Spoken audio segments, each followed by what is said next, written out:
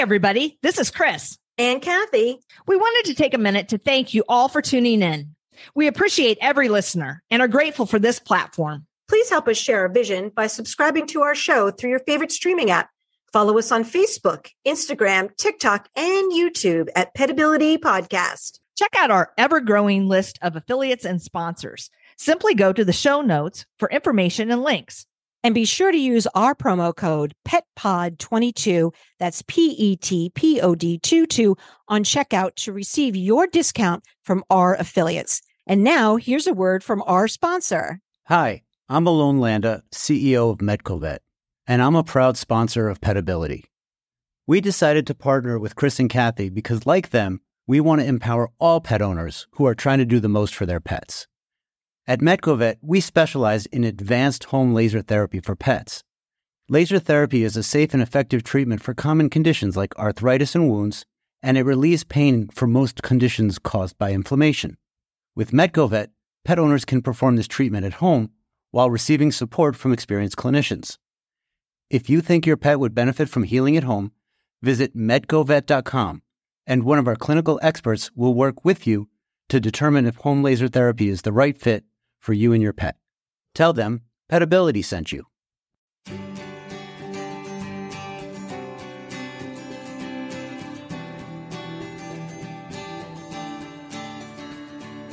Welcome to Petability. I'm your host, Kathy Simons. And I'm your host, Chris Cranston. Our podcast provides interviews and information to help your pets live their best lives.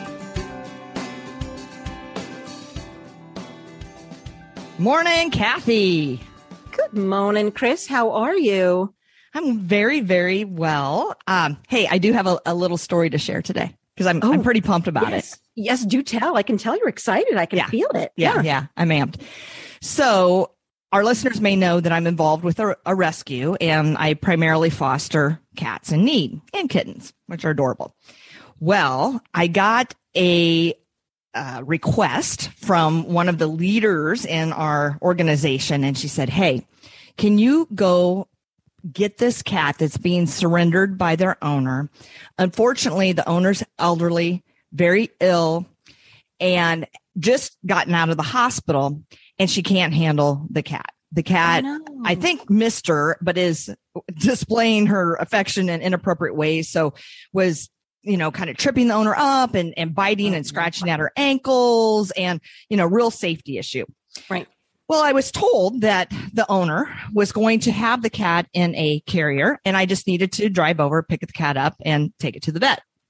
It's never that easy. It's never that easy. Yeah. So I arrive, and the owner, who is this tiny, tiny little woman, loved her, and her very large son-in-law had been chasing this cat around for, I think, at least an hour, trying to get it in the carrier. Oh, and that makes it so much worse because now you're chasing the cat. That's freaking the cat out. Oh, it's just making it so much worse. Oh. But I was shocked because when I arrived, Mary, that's the cat's name, named after the owner's mother, was perched on top of the curio cabinet. So I'm like, challenging, but maybe we can make this work. So I have a plan. No, Mary is not in the carrier. She has gone now behind the curio cabinet. None of us knew how she got back there. Like she must have just slid down this little triangle of space. She became liquid, Chris, and just like slid down in there. Yeah. And I could kind of peek and I could see her back there. And so go to plan B, and we're going to, slightly turn the curio cabinet out with all its valuables. And I left that to the son-in-law. And when we turned it, there she goes again, turned into liquid and sneaked out the opposite side in a space that I swear was no bigger than 2 inches. Right. So we have to abort mission. I let the rescue know, and we put out a call for a helper. And fortunately, my friend Emily steps up to the plate, and we go over there. We wanted to let the cat decompress. And so we went over there a couple days later and again, had a plan. And so this time the owner goes in by herself. We could hear Mary eagerly greet her. And we said, just walk in and pretend like you have to go to the bathroom, and then keep her in the bathroom. And so we're hiding around the corner, and next thing we know, here comes Patty, and she's like, she's in the bathroom. Okay, great. So we go in there, and I'm thinking, like, Emily's got this, right? She volunteered. And so we're trying to make friends, and we're, doing the slow blank per Jackson Galaxy, and we're trying to feed her some really good stuff. And Mary is up on one of those little stools that people use in their showers. And anyway, this is taking a really long time. And Emily puts on the gloves, and then suddenly she turns to me and she's like, I'm scared. I can't do it. Oh, no. Oh, no, poor Emily. It's so scary. It is scary. Well, anybody who has dealt with a fractious cat knows. Scary. Yes, it's terrifying. And so she's like, are you scared? And I'm like, no. So I put on the gloves. We open the carrier. I reach over. I grab Mary, who, instead of like thrashing and, limbs that extend like 3 feet in every direction, Mary curled into a ball. I plunked her into the carrier, and off we went. And off you went. Good job, Mary. You did it. Hey, what about good job, Chris? Oh, I mean, good job, Chris. Yes, good job, Chris. And good job, Emily. that was my first quote rescue. And so I was pumped. I was jazzed. That's smooth, very smooth. And good for Mary too, because that second, it was good that you guys had decided on that first visit, this was too much for Mary right now. And we'll come back and revisit that. And I think that was helpful also. It gave Mary some time to decompress. You got her into the bathroom, perfect scenario. And then she got in the carrier. So I hope Mary gets a great home. It sounds like she just needs some time to decompress, and maybe we can find a good match for her. So good job, Chris. Thank you. Yeah, she went to the vet immediately and got her health certificate. She's in great health. She's only 2 years old. And so she is in our adoption center. So success story. Great. Well, let's move on, shall we? Oh, yeah. We should move on because we have so much great stuff today to talk about with our guest. Absolutely. And I'm really pumped about this.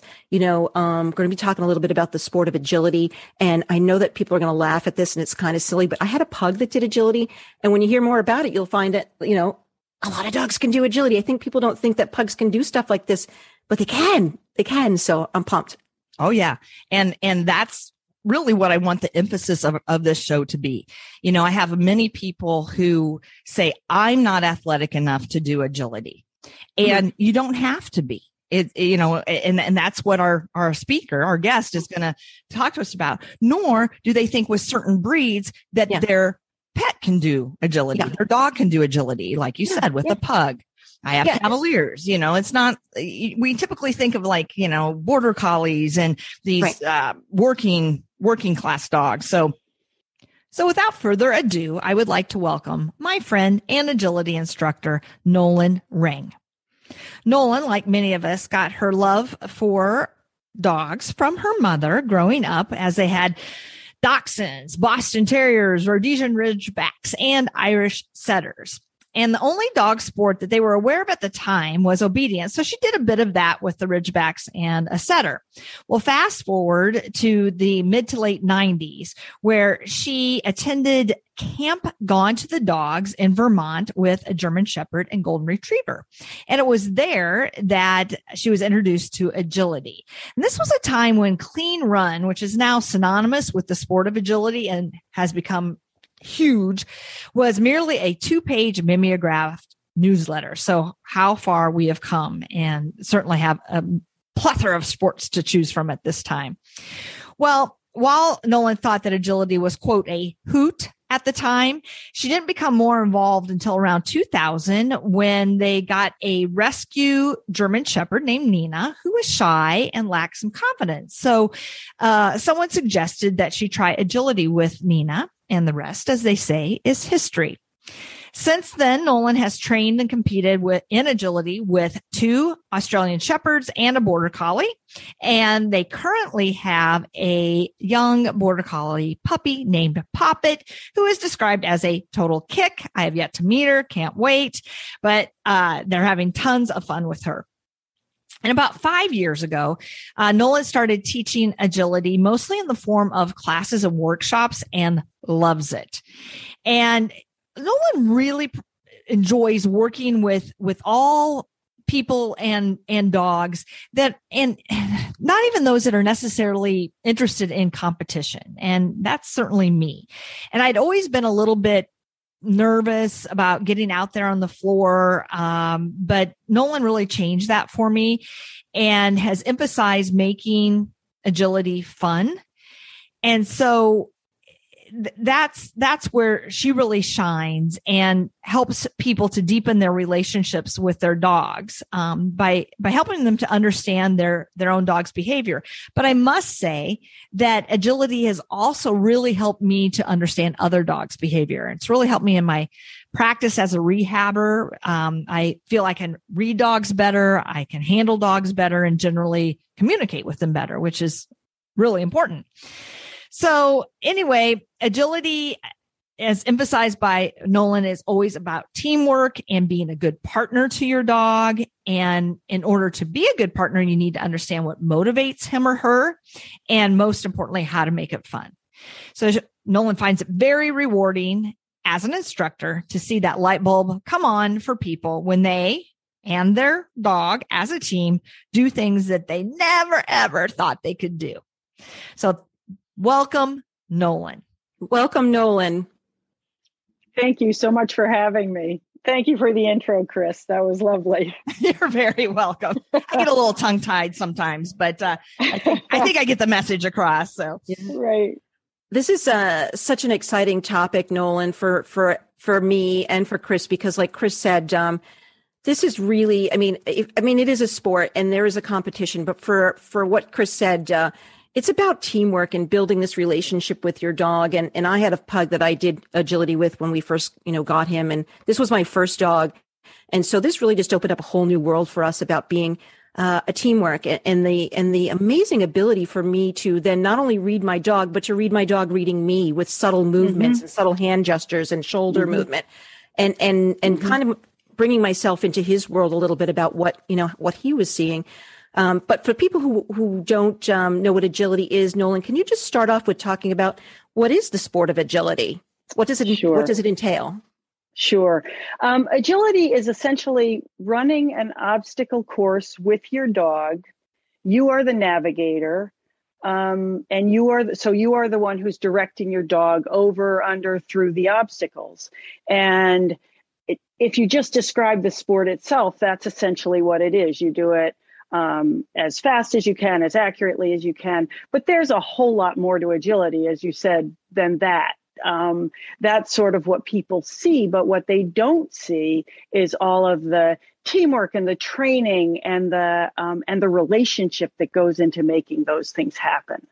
And that's as you said, that's the fun stuff as far as I'm concerned.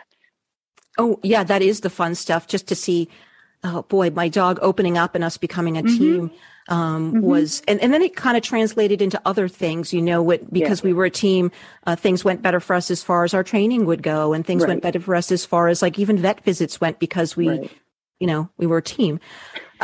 Can you, or what we like to call now, because I have Mac, my new dog Mac, we call us Team Mac. We're Team Mac. I'm on team. So, but can you tell me when did agility start as an organized sport? Is it a new sport? It's not new anymore. It started as sort of halftime entertainment in Britain during the Crufts dog show in like the mid 70s. So, Crufts over there is a huge dog show, and they were doing some sort of probably setting up rings or something like that. And they wanted to keep the audience entertained. And so that was the very first time that agility had been done in public. And from there, the UK was ahead of us. They started with competition in probably the early to mid 80s, which is around when the sport came to this country.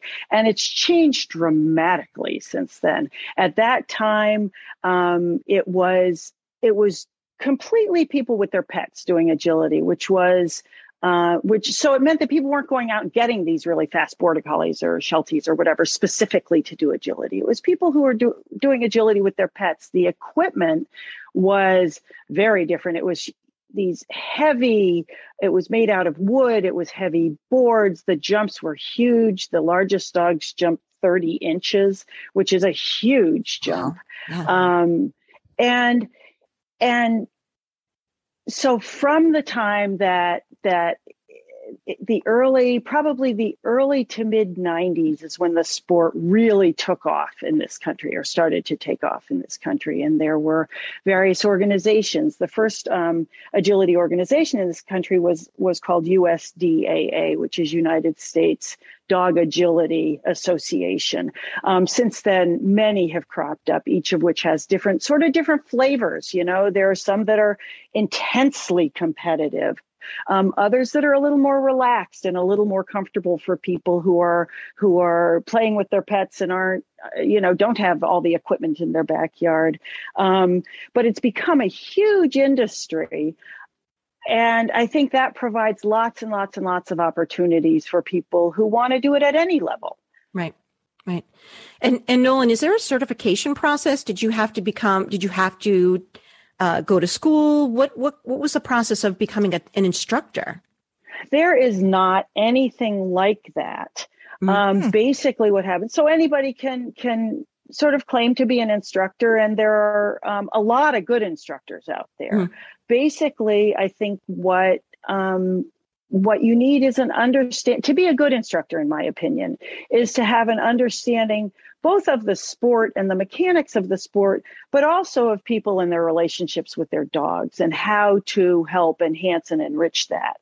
And in a lot of ways, I think that is the foundation of agility. If you don't have that sort of connection, and your dog it doesn't want to play with you, you can't really do agility. So that's where a lot of it starts when I'm teaching. And like Chris said, there are wonderful instructors out there who can teach you about the mechanics and how to get from point A to point B faster. But what I really enjoy doing is working with the people who may never compete. I don't care whether my students compete, but helping them really understand that the foundation of this sport is your relationship with your dog. So that's where it all starts.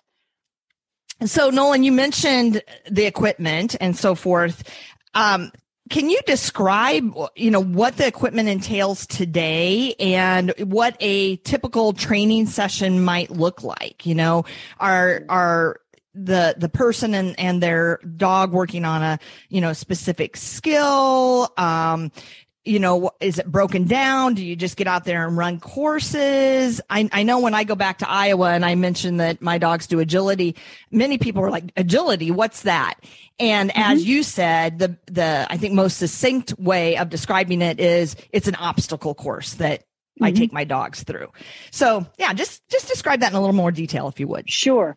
The equipment itself differs slightly from organization to organization, but there are huge similarities. So for example, there are tunnels of various lengths. There can be 15-foot, 10-foot, 20-foot tunnels.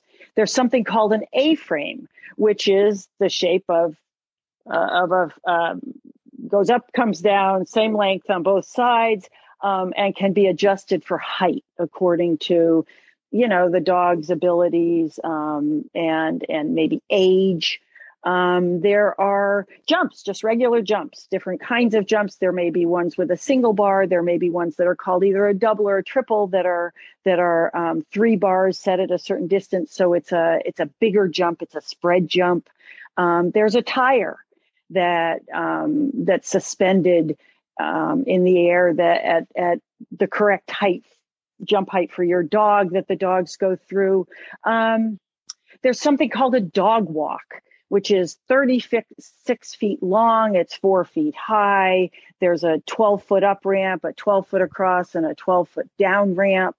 There's something called a seesaw, which is essentially a seesaw. Your dog goes, I think it's 12 feet long. Your dog runs up it and then rides it down. Those are I believe those are mostly the common pieces of equipment. And as far as a training session goes, that's sort of an interesting question because it differs depending on the skills of the dog, the skills of the handler, whether it's a class, whether it's a workshop, or whether it's a private lesson. So for me, if I'm helping somebody with skills or obstacle performance, which means, okay, how are we going to get this dog to perform the A-frame up and over it, and with the appropriate, what we call end behavior at the after the dog has gone up and over the A-frame, there's an area coming down that's a different color from the rest of it that the dog's feet must go through that area. It's a safety issue. You don't want a dog jumping from the top of an A-frame. So they have to come down and they have to come through. You can have multiple different behaviors at the bottom there. You can have what they call 2 on, 2 off, where the dog's hind legs are on the obstacle, the front legs are off the obstacle, and they wait there until you release them. You can have the dog run through it. And that's a trained behavior. But so it depends on exactly what the point of the lesson or the class is. So we can work on, how do you teach your dog to do the end behavior that you desire on the A-frame? That's an obstacle performance kind of skill. Then there are lots of handling kinds of skills, like how do you execute a cross or a side change? The dog starts a jump on your left hand and then ends up on your right hand. What are the possible options for doing that, and how do you do it most efficiently, and how do you communicate to your dog that you're doing that? So I come in with a plan. If it's a private lesson, I will ask people, what do you want to work on? I mean, it's not helpful to them if I come in dictating what I think they should work on. There are lots of different things, so I will ask people, what do you want to work on? And then I'll make a plan around that. If it's a class, I come in with a skill. For example, these days I'm teaching a skills and drills class, and I come in with something that I want to work on. And what I do is make sure that the skill that I'm working on can be done at several different levels, because in any given class, you'll have teams that are pretty much ranked beginners, and they are more than welcome. And some people who may be a little bit more advanced and have a few more skills. So I try to set up a skill that will work for everybody, that people can, who are just starting out, we can just work on the beginning piece of it and they can be successful at that. And then if the beginning piece is a little bit too easy for some people, then I sort of amp it up a little bit. So that's with a class. And with a workshop, what I do is I have a topic, and I will come up with exercises and maybe sequences that will reinforce, that explain a particular skill, typically a handling skill, not an obstacle performance skill, like I was saying with the dog walk or a seesaw or something like that. Typically, it's a handling skill, and I'll present that in a variety of ways so people understand that when you say something like a front cross, all that really means is that you're in front of your dog when you execute it. You can execute a front cross in a whole variety of ways, depending on where you're going next. So I try to present a variety of options for how you would execute a particular handling maneuver. And then at the end, we put it together into a sequence. And again, my goal is for every level of handler to be comfortable and to feel successful. And so we'll work on specific skills, but then we'll also work on if an issue arises where a dog is distracted, we break off and we work on that, because you can't do agility. As we said, it goes back to the relationship. If your dog's really distracted, we need to sort of understand that, deconstruct that. What's going on? Is there a way that we can help you and your dog be engaged? That's more important than any specific skill. So that's sort of the breakdown with how I do things. I love the whole piece about the relationship. It's so important. You're right. If your dog is distracted or something is not over threshold, we need to be able to identify that so that we can work on that piece before we can move forward as a team. And as you're talking about this, and I'm sure Chris is doing the same thing when you're talking about the pieces of equipment and what they do and what they have to do to get up and get over, is I think about mobility and how connected a dog has to be to their body to be able to perform these specific sorts of feats. So if you think about the dog walk, how much you have to have proprioception to get over the dog walk. You have to have hind end strength to get up over that A-frame. You have to have, good shoulder muscles and good flexibility of the spine to go through the weave pulls. So it kind of relates to therapy and how Crystal sometimes will use, and I will use some of these pieces of equipment in therapy to rehab these dogs. And it's fun for them. It's fun for them. The dogs feel great when they've accomplished something, right? Well, I think that goes back to relationship too, because, and this is where I think that that it's both on and sort of off off an agility course. Part of why they love it is because typically we're excited when they do it.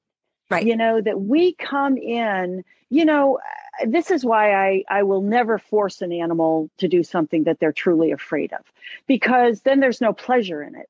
No. What we try to do, and it's a difficult thing for a lot of people. I tend to be very effusive, as I'm sure Chris could attest to.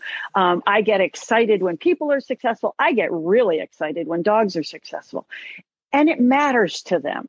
And this is one of the things I try to impress upon students, is that your demeanor and your engagement matters. We can't ask a dog to be engaged with us if we're not truly engaged with them. And you can see them. It's so wonderful when people engage their dog and the dog is like beside themselves. They're wagging I have to tell you this little story. We talked about my dog, my first dog, Buddha, who did agility.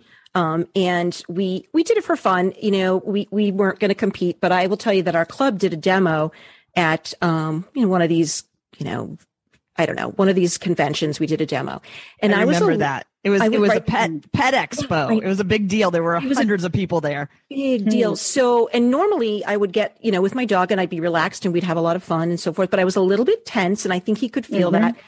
And, he started off beautifully. Oh God, he hit his marks. He hit his contacts. He was doing great. Unfortunately, the ring was set up next to the popcorn stand. So when he got to the end, he slid under the curtain like a baseball player sliding into home, right? And I just cracked up and I just felt like, oh my God, that's my dog. He slid underneath and ran over to the popcorn concession stand and was standing there in line with the people. And everybody cracked up. And I thought to myself, you know what? Okay, my dog didn't complete the course, but you know what? It was fun. And when people laughed and showed and were like, you're so great. And he was just so proud of himself. Yes. And it was really more about the fun. If I had just gone in and gone, you know what, this is just fun. And not been, tense, I think, but he had a good time right under the curtain popcorn stand. Right. And I think that's the element of this that I really try hard to communicate with people. Oftentimes when people compete, the only question other people will ask is, did you get a cue? And my feeling about agility is, yes, it's a competition. And yes, obviously it's lovely. And what a cue means is that you got through the course, quote unquote, successfully. Right. But success, you define success in a lot of different ways, right? And for me, success is, were we together? Were we in sync? Did my dog enjoy himself? Are we coming off this together and happy? And I feel like the rest of it kind of falls in place if that's the case. It really kind of breaks my heart if something goes poorly and you can see that the handler is frustrated with him or herself, frustrated with the dog, and the dog leaves looking dejected. It's sad. Yeah. To me, that's against sort of the essence of the sport. Right. Yeah. We may not have finished, but we did get popcorn and that was happy. Yes, exactly. But we did get popcorn. Right. And people laughed and your dog was proud of himself and that's awesome. And it was fun. So Nolan, can we talk a little bit about agility and whether, we were talking about how agility is open to, all dogs or any dogs, but is that true? I mean, I know my pug did it, but we also had to be careful because he's brachiocephalic. So we couldn't do it, when it was really hot and had to be very careful about his breathing. But is it really open to all dogs with special needs, senior dogs, puppies? It is open yes, but let me give you some caveats. Every organization has a minimum age requirement, for example. So now I'm talking with you about competition. Okay. This is if you want to compete with your dog. In terms of training and playing and having fun and classes, yes, it's open to any dog. Absolutely. What you would need to be able to do is have a dialogue with the instructor of the class about maybe your dog's physical limitations. So maybe where, the height of your dog would dictate that it would jump 14 inches, maybe if your dog is a little less mobile, maybe you put the bars on the ground. Who cares, right? Or maybe, like you say, a dog with a pug or a Boston Terrier or a bulldog, something like that. You are extremely conscious of that dog's breathing. You may lower the A-frame. A-frames, there are competition heights, but they go lower than that. So yes, absolutely. I know of one person who actually competed beautifully with a deaf dog. And that, man, talk about relationship there and being in sync and very much having to connect with that dog in ways that most of us aren't used to. Most of us, when worse comes to worse, we just scream, right?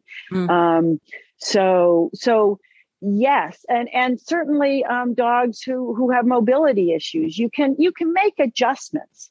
There is no reason. I tend to tell people that, when I put out a course and there are numbers on the course, they really are kind of a suggestion. If we can get through the course and I can help you understand different ways to maneuver through the course, that's fine. But if you go from number 1 to number 7, nothing bad happens, right? You can, we can keep going and then we can come back to maybe why you got 1 to 7 instead of 1 to 2. But in terms of connecting with your dog, having fun with your dog, pretty much any dog can do it. I also am terribly aware of dogs that are maybe not physically fit. And so we want to be cautious about those dogs' joints, body. We don't want to ask too much of them. Like you were saying earlier, dogs that are coming back, for example, from some sort of any sort of an injury, you want to be particularly cautious and pick and choose what they do. But of course, yes, it's available to those dogs as well. But I've also seen, people get very frustrated, angry, and Nolan take them aside because you could see how that, they're like, no, I'm stopping, this is it. And talk about it and, figure out again what the root of that is. Cause that's not good for anybody, and you can see as an observer how that dog is reacting to that negative energy. And just in conclusion here with my little diatribe, I also, I'm going through the course and I'm trying to, do the skills and whatever. And my dogs are rarely in front of me. So I can't really see, maybe what's happening. And I'm, looking at the jump and, what have you. And I remember Nolan pointing out that when I would hoot and holler as I was running, the excitement and energy level of my Cavaliers increased exponentially, such that, again, as an observer, she could see that. And I had been criticized in the past for being so loud. And it was by just a friend who's like, geez, tone it down. You're, out there. Dial it back, Chris. Exactly. But that's my personality. Right. And that's what I do at home. I mean, I get up in the morning, I'm like, hey, good morning, and so they're used to that. And that was an aha moment for me too, because what works for, one person, one dog handler relationship certainly doesn't carry over to everyone, and other participants should not be judging what, that another does with their dog. Or what works for your team. Yeah, exactly. Exactly. That's a really, I think, very important concept. There are a bunch of them there, but one of them is, one of the ways I always start my workshops is be kind to yourself, be kind to your dog, be kind to each other. And love it. Because the whole thing about what's working for your team is critical, and it's between you and your partner, your teammate. If I were to hoot and holler to the dog I have now, he would jettison into outer space. However, I spent years hooting and hollering for a couple of Australian Shepherds that I trained. And if I hadn't, we would have had no connection out there. So I think it's really key that people, and this is foundation training. This is what, when people get puppies, what I encourage most of all, actually, is figure out what's going to work for you and your team. And it's going to be different for everybody, but you want is that level of engagement. You want the dog to know that you're giving back as much as they're giving you. And it's hard work. I mean, this is the other thing. Some people who have dogs that maybe are not quite as motivated come off and they're panting. It's, the dog may not be panting, but they've been working hard to get that dog motivated. And that's their job. I mean, you get in the car, you bring the dog in, you're the one that says we're going to have fun at this. It's really up to you to make sure that you make good on that. And so that the cohesiveness of the team really depends, I think, on the handler's willingness to sort of engage the dog in the way that the dog finds rewarding. How do you communicate your pleasure with your dog, to your dog? You reward them, right? And that takes a variety of forms. And if what's rewarding to your dog is getting treats, why are you being so stingy about it? And I'm constantly, it's a hard thing for people to break. They seem to think anyway, like, I gave you a treat 5 minutes ago. What's your problem? And I'm out there like, reinforce, depending on if you're training a behavior or if it's a behavior the dog knows well already. If you're training a behavior, 50, 60 treats a minute, get them in there. Let the dog know that you are happy with them along with the happy talk. So again, I guess the thing I keep coming back to, and it's been fun for me to think about this stuff over time, is engagement. That you don't just hand a dog a cookie and say, we're even now. Mm-hmm. It's basically, when you are giving a dog a cookie or playing with a toy or talking to them, whatever it is, you should be really looking at that dog and engaging that dog and seeing if that dog is receiving it in a positive way. And I find that's one of the hardest things to communicate to people, that what you want to see from your dog is excitement. And I think this is a excitement versus control thing. Mostly people come in with a mentality, because I think this is what we learn, is that your dog should always be under control. And I do not agree with that. Now, you can't have a dog. I'm not a trained behaviorist. So, if you have aggression issues with a dog or something like that, that's a whole separate issue. But if you have a dog that gets the whizzies on course because they're having fun or they're blowing off steam, that's great. Let them do it. What harm is being done there?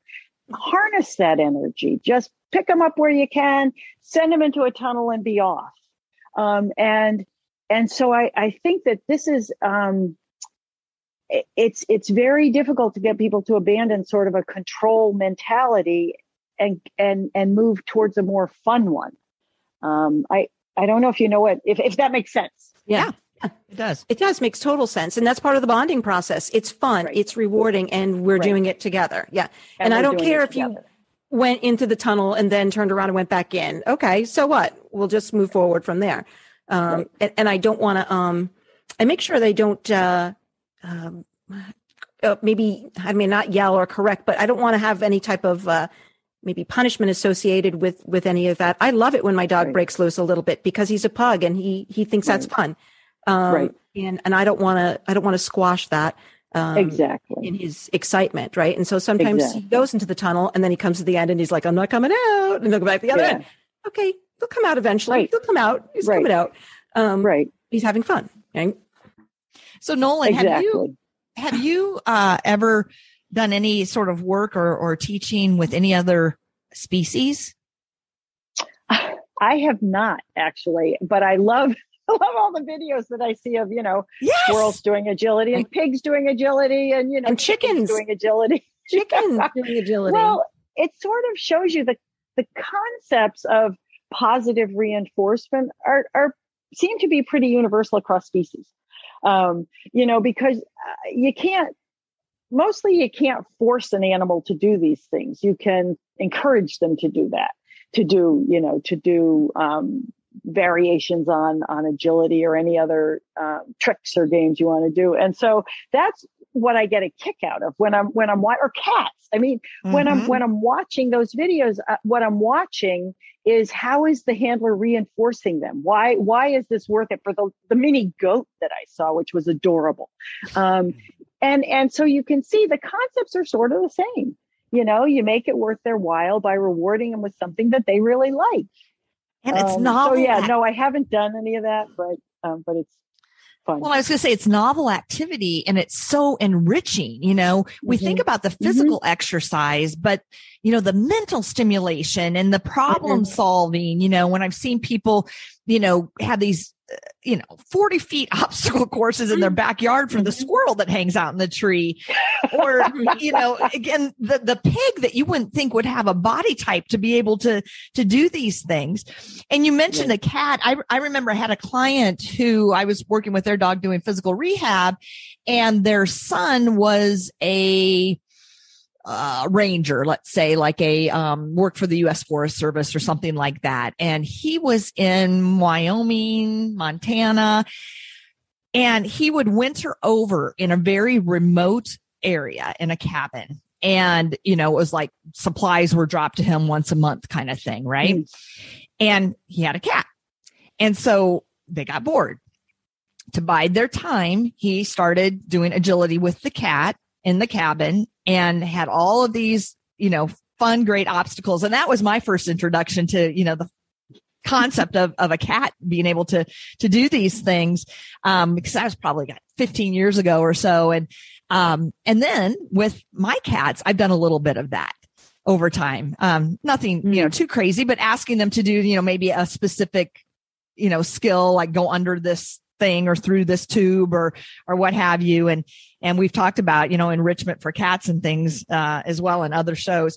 I also want to go back to, we did put a show out on obesity and, you're talking about, giving all these treats, but yes. I want to point out that they're also working and expending calories at the same time that they're receiving these calories. And if you are treating them, with, again, high value, healthy, or maybe not so healthy treats, maybe that evening they only get a quarter of their dinner.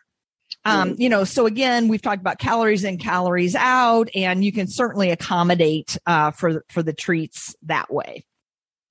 Chris, if we think about it, we were posting not that long ago about how you and I were treating, our friend Penelope the pig. And honestly, a large portion of her therapy was these obstacle courses, stepping up and stepping over and going around. And, and her motivation was food. It was completely food. And she was pretty proud of herself, but we incorporated a lot of agility stuff into her plan. And as long as we had food, she was 100%, she had 100% buy-in.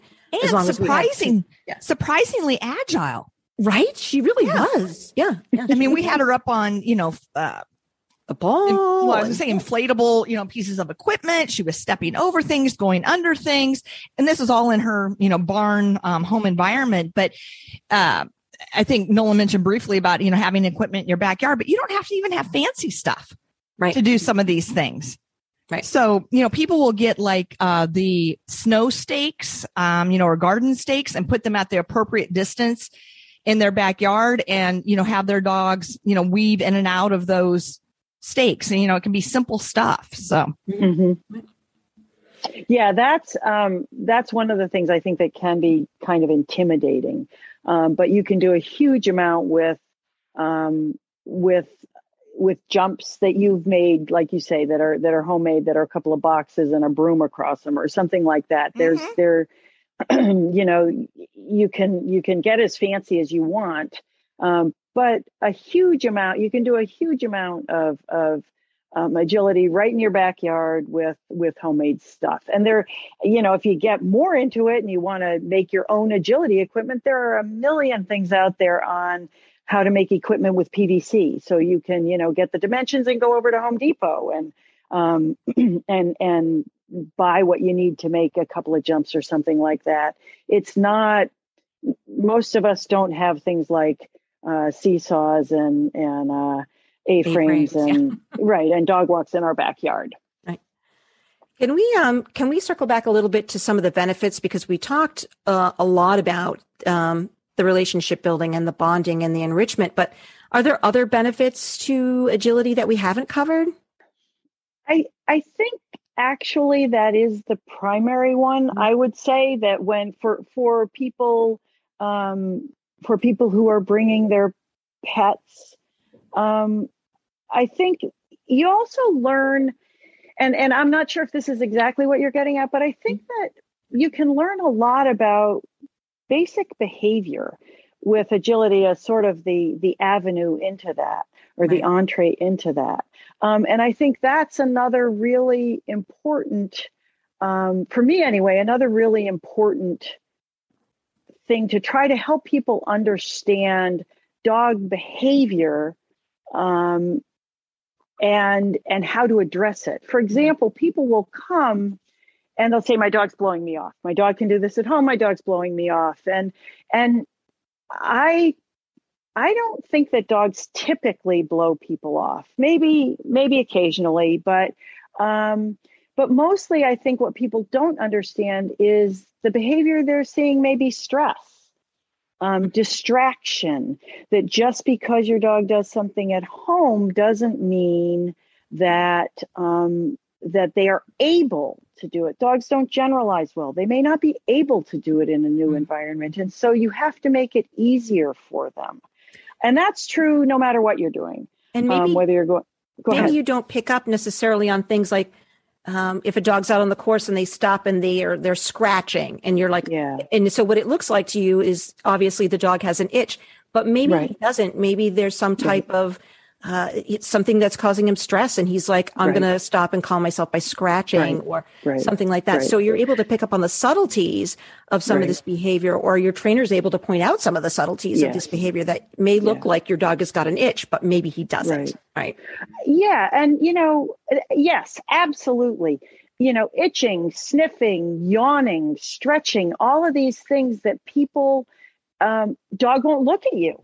Yeah, I think that these are things that people make an assumption that the dog is behaving in a human way. Like if a human being did that, they'd be blowing me off. Well, dogs are not human beings, and they don't communicate in the way that human beings do. And so again, you sort of have to have an understanding about what is the stress and how can you alleviate it. I mean, that's the thing that I think is really important, is once you recognize the stress, okay, how do you dial back? How do you help this dog be comfortable? And that's useful no matter what. So there are behavioral things that I think are relevant no matter where you are. The other thing I try to impress upon people is your dog is always observing and learning from you. Just because you, quote unquote, end a training session doesn't mean that your dog has stopped observing you and sort of learning from you. And so if in fact you really don't want to interact with your dog, and this is more true probably for younger dogs than older dogs that have set routines and, you have a rhythm with them. But for example, with our puppy, at this point, if we don't want to be pretty directly interacting with her or have our eyes on her, we pop her in her crate with something to chew on. We call it giving her an exoskeleton, basically, because they are learning from you and picking up cues from you all the time, whether you're aware of it or not. And so to bring some awareness to that, I think can be very helpful as well. So Nolan, in that example, are you saying that you don't want Poppet to pick up things that you aren't even aware that you're teaching her, and so that's why you put her in the crate? Yes, that or that I'm ignoring, because ignoring is a form of interacting. If she's in a room doing something that I would not want her to be doing, and I'm not there actively engaged with her, I need to put her somewhere where she can't do that. Gotcha. Does that make sense? Yeah. Yeah. Yeah, because and the older dogs, like I say, much less true. We have an understanding already with the older dogs about what's okay and what's not okay. And I can be in the other room quite comfortably and know that they're not going to be, taking things off of the table, for example. But a puppy's different that way. Mm-hmm. And I think that bad habits develop. And this is true in agility too. I mean, this is in pretty much any activity that you need to be aware of what you are allowing and encouraging your dog to do, even if you're not actively doing that. Right. That allowing the behavior, ignoring the behavior can be teaching them something exactly adverse. Right. Yeah. That it's acceptable somehow. Right. Good point. So, Kathy had asked about certain benefits and what we often preach is listening, right? We call it listening to your pet. And so that's what you were kind of describing there. But for like my Baxter, he is such a what we call soft dog. So, you look at him cross-eyed and he cringes. So he started agility at a very young age, and that really enhanced his confidence. That's when I see his confidence shine. And over the course of the pandemic, we haven't been engaging in agility and so forth as much as we used to. And I've seen regression in his confidence due to that. And so this was kind of an aha moment for me a couple of weeks ago. I'm like, I got to get back to that. He's kind of losing some ground here.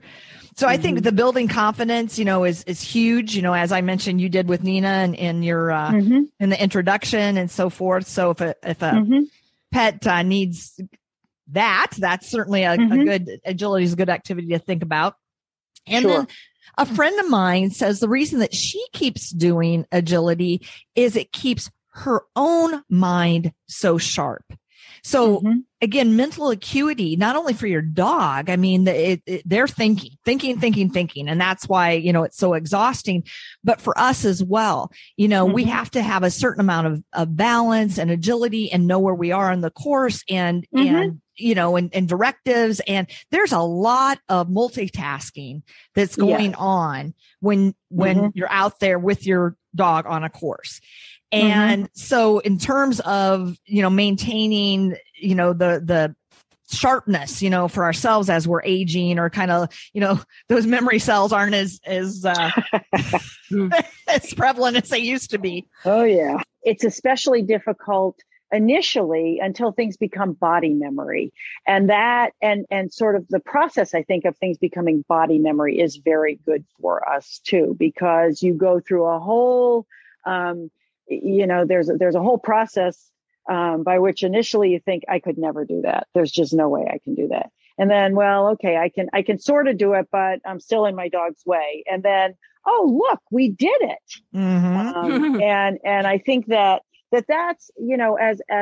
as an instructor, you sort of have to remind people that this is not easy, that the process of sort of becoming fluent in these moves and understanding, even plotting out how you're going to handle a particular course. There's a lot going on there too. Okay, what's the best path for the dog? What's the best path for me? Can I get to where I need to be if I choose this particular maneuver?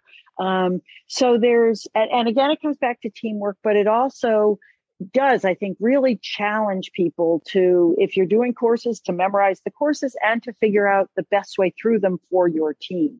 So yeah, really, and if you're, the best way through a course for you, who may be a little faster in relation to your dog than someone who has a really speedy little Papillon, you have to take those things into account. The best way for the person with the Papillon to handle is not going to be the best way for somebody else to handle. So it's not like you can cheat, you can't get the answer from someone else. Yeah.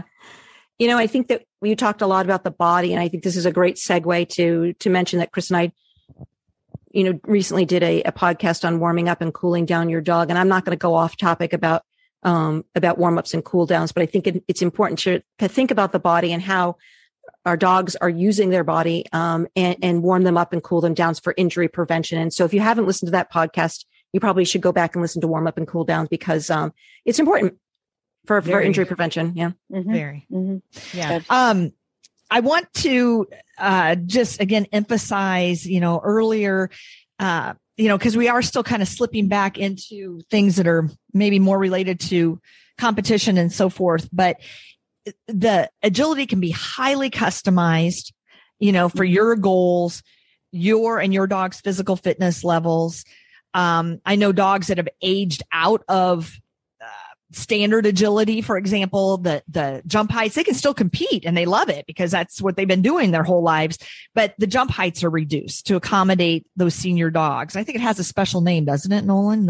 It's called something different in various different venues. It can be performance, it can be preferred, it can be select, but it's exactly what you are saying, that sort of, typically an older dog maybe jumps a lesser jump height. Yep. And so they can keep doing, and they maybe do a lower A-frame. They take the spread jumps out so that there's less stress on their body. So yeah, absolutely. Their dogs can still compete, still run the courses. As we're closing up, Nolan, do you have, one last thing, one pearl of wisdom, something you'd like to share with our audience about agility? Or a success story, or a transformation story, maybe that you've witnessed? I have seen a number of dogs, really teams, not just dogs, but teams really blossom over time as the relationship changes, because as you said, the relationship does change as you learn how to engage your dog in ways that are really fun for them. It becomes a whole different relationship, and you can see it through the game itself, through the game of agility. And some of what I would encourage people to do, as you said, Chris, try it and remember it's a game. It's absolutely for having fun. And if people choose to compete, that's wonderful, but there's no reason to do there. That is not necessarily the goal of doing agility. The goal of doing agility is to have fun with your dog. So Nolan, as we're wrapping up, could you let our audience know where they could find you? People can feel free, if they have any questions, to reach me at my email, which is probably not surprisingly, ILUVK, the number 9S, I love canines @gmail.com. And I will be happy to answer what I can, and refer you to other folks if there are things I can't answer. That's such a cute handle. Yeah. I love canines @gmail. Hey, is there, I know you mentioned, I think USDAA in the past, are there websites that people can go to learn more about agility and maybe where to find an instructor in their area or a club in their area? Absolutely. If you look for agility classes near me, that will bring up agility in your area and probably facilities where it's taught. You can look up USDAA agility. You can look up there. I'll give you several different of the organizations. Okay. But you could also agility. You could also search for agility organizations, and you'll find some of this information. There's an organization called UKI Agility. There's one called CPE Agility. There's one called NADAC. NADAC agility. I'm sure I'm leaving some out, but they're from if you look up information on each of the organizations, you can get, I think, kind of a feel for where their emphasis lies. And some people will be more comfortable with some than others. And I would certainly encourage people, if you can, to go to a trial. If you're interested in competing, again, I think we did sort of end up talking a lot about competition. It's certainly not a requirement, but if you're interested, find where there are trials in your area and go and talk to people, because they can give you sort of the best sense of what that organization will feel like for you. Well, thank you, Nolan. I learned so much today. Great. And I'm kind of I'm re-excited about the sport of agility. Yes, get Mac out on an agility course. I'm re-ignited. Yeah. Excellent. I'm glad to hear that. Thanks, my friend. We'll see you soon. Thank you. Bye. Bye. Thank you for joining us. We hope you enjoyed our show. Follow us on Facebook or on Instagram at Petability Podcast. For more information about Kathy's books and living with blind dogs, please go to enableyourpet.com. Thank you, and please tune in next time.